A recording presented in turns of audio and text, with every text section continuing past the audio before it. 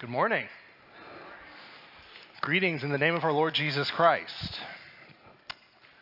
I wanted to share with you an interesting picture that I saw this last week and the caption that came along with it. Since we're entering into this most holy season where many of our Americans will set apart extra time on Sundays for their favorite religious activity, the NFL playoffs. This is the caption of a photo I saw last week. It said, New Orleans Saints players huddle in a tunnel before an NFL football game. This is the picture. Now, I know football fairly well. And as best as I recall, when you gather in a huddle, you don't often do so holding hands and with your heads bowed. And, the cynical part of me, and I think we know what we're seeing here, right? The cynical part of me first thought, wow, this is a sports journalist who wants to obscure what he's seeing. Tell us, this is a huddle. Rather than saying Saints players pray together before an NFL game. But then another possibility came to mind, and one that's actually just as equally plausible in my mind the more I think about it. Maybe this journalist doesn't know what he's seeing there. Maybe he saw this picture and the best way in his mind to connect the dots, to make sense of what he was seeing, of men from different races gathered together in such a personal way, is to think they must be talking about football and not something more. Either way, I'm left with a deep sense of the importance and the profound relevance of a request that an anonymous disciple made to Jesus 2,000 years ago when he said, Lord, teach us to pray. Because whether you're a disciple of Jesus 2,000 years ago, a wide receiver in the NFL, a journalist who can't tell a huddle from a prayer circle, or one of us right here today, we are all invited to sit at Jesus' feet and learn to pray. And so we continue this series on the Lord's Prayer today as not just a prayer that we pray, but as an education and an invitation to pray, to come into the presence of our Heavenly Father. Last week, Pastor Jim got it started with the introduction and the first petition. Our Father who art in heaven, hallowed be thy name. And today we continue with the next, thy kingdom come. And as we do, my hope is that we would see these not as just simple words we've prayed together hundreds, if not thousands of times, but of a profound request that cuts against the grain of the world that we live in. And because it does, it's a prayer that I believe has the power to transform the world we live in. And our lives too. You see, in this prayer, we're asking that God's kingdom would come. And I think it's worth getting into the weeds about what that means specifically today. Because these are three words that pack a punch. And they are, in fact, words that I think some of us pray with too much nonchalance. And it's entirely possible that after this sermon, there might be some of you today who no longer want to pray this petition. We'll see how this goes. So what's a kingdom? It's where a king rules. It's his ruling jurisdiction. And so the kingdom of God, to put it simply, is where God rules. It's where God is recognized as the true king and honored as such. When Jesus came, he describes his ministry in the book of Acts, or in the book of Luke, chapter 4, like this. He uses the words of the prophet Isaiah that we read today. He says, the Spirit of the Lord is on me because he has anointed me to proclaim good news to the poor. He has sent me to proclaim freedom for the prisoners, recovery of sight to the blind, and to set the oppressed free, to proclaim the year of the Lord's favor. This is all kingdom language. This is a description of God's ruling power at work over the things in this life that we are powerless to overcome on our own. And then Jesus goes on to say, today this scripture is fulfilled in your hearing. In Mark, Jesus begins his ministry preaching these words: the time has come. The kingdom of God is near. Repent and believe the good news. In Jesus' ministry, he understood that he was ushering in a new kingdom. And at the end of his life, though Jesus made plenty of enemies along the way for the things he taught, for the miracles he did, that was not ultimately why he was crucified. The sign fixed to his cross with the charges against him read, Jesus of Nazareth, King of the Jews. He was crucified for being a king. And in Revelation 21 and 22, we see the fulfillment of that kingdom.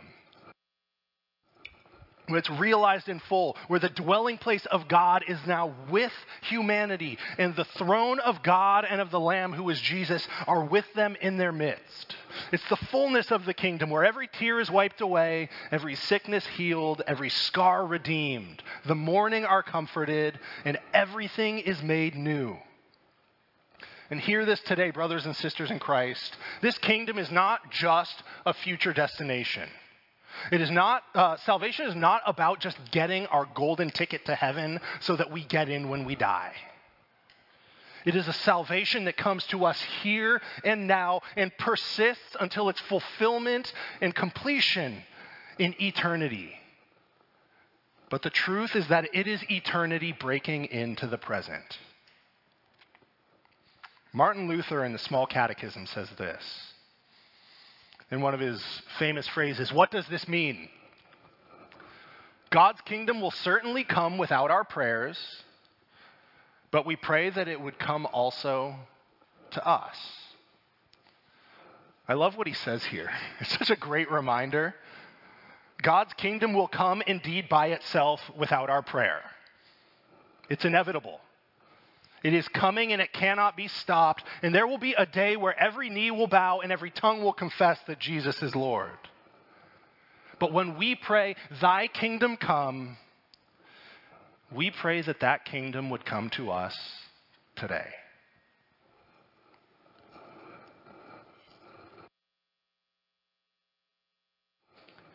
Now here's why you may want to reconsider praying this prayer. To pray thy kingdom come, inviting in God's kingdom, it is a prayer of submission. And a lot of us don't like to submit. We like to be the lords of our own lives. Thy kingdom come is a prayer of relinquishing the illusion of control that we have on our lives. Of letting go of our sense of being in charge, of our lordship of our own lives. And in a very real way, when we pray, thy kingdom come, we are praying against ourselves. We are praying against our ego. We are telling our ego, you are not in charge, and you are not what this whole thing is about. When we say, thy kingdom come, we are letting go and saying, it is about the King of Kings, and not me. It's to abandon a worldview where we think that everything revolves around us. Thank you, Pastor Jim.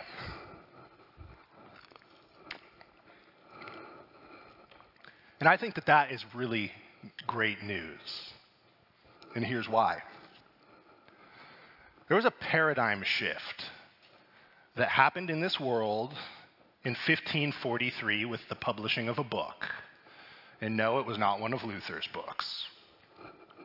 A man named Nicholas looked into the heavens and he began to conceive of a cosmos in which the sun, rather than the earth, was at the center. A heliocentric model rather than a geocentric model. And so in 1543, Nicholas Copernicus published a work called On the Revolutions of the Heavenly Spheres. And since then, science has never been the same. In the geocentric model, where Earth is at the center, there were a lot of things that kind of made sense.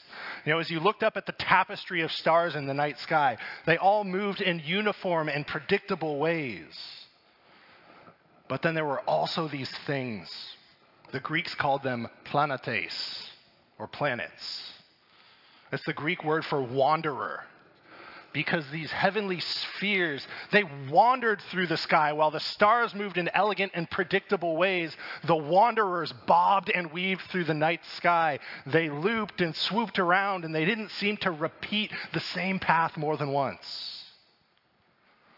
If you plotted the movement of those planets with the assumption that the Earth is at the center, this is what it looks like. Each one is kind of doing its own wild thing over there. And if you put them all together, it looks like this, which is a total astronomical chaos of orbits. Who could make sense of it? Seeing when things went and where, and some moved faster than others, and some looped all the time, and some looped rarely. It was chaos. But then, Copernicus thought, if you place the sun at the center, everything seems to make sense. Let's see it. You go from chaos to order. Copernicus was a man of faith, a believer in Christ. And it's no surprise to me that it ultimately took a man of God, someone who had prayed time and time again, "Thy kingdom come," to be able to look at the majesty of creation, the beauty and the mystery of the heavens, and conceive of a universe where we were not the center. You see, our world doesn't make sense when we have 8 billion self-proclaimed kings and queens walking around, staking our kingdoms, asserting our authority, living lives like the universe revolves around us. And we can look around at what this selfish and sinful way of living brings about and recognize that things in this world are not the way they were meant to be. Things in my life are not the way they're meant to be. And yet still, there is a paradigm shift when we, in this individualistic, egocentric society, this culture that is all about living your own truth and preaches you do you, with all of the catastrophic results that come along with it. The paradigm shift that happens when we start to think that this world might be closer to the truth if we stop thinking it revolved around us. Makes a whole lot more sense when we self-proclaim rulers in our own domain lay down our crowns at the feet of the King of Kings. When we set aside my kingdom come and pray thy kingdom come, we live with the Son at the center. We look into the heavens, to our Father who art in heaven, and he begins to show us what this world looks like when we are not at the center. It's a kingdom in which he reigns, and through faith, when we put our trust in Christ and in his kingdom, then his rule comes to us in our lives. It starts to bring order to chaos. It brings comfort to the hurting. It brings healing to the broken. It brings guidance to the wanderers, family to the lonely, and hope to the hopeless, forgiveness for the sinner.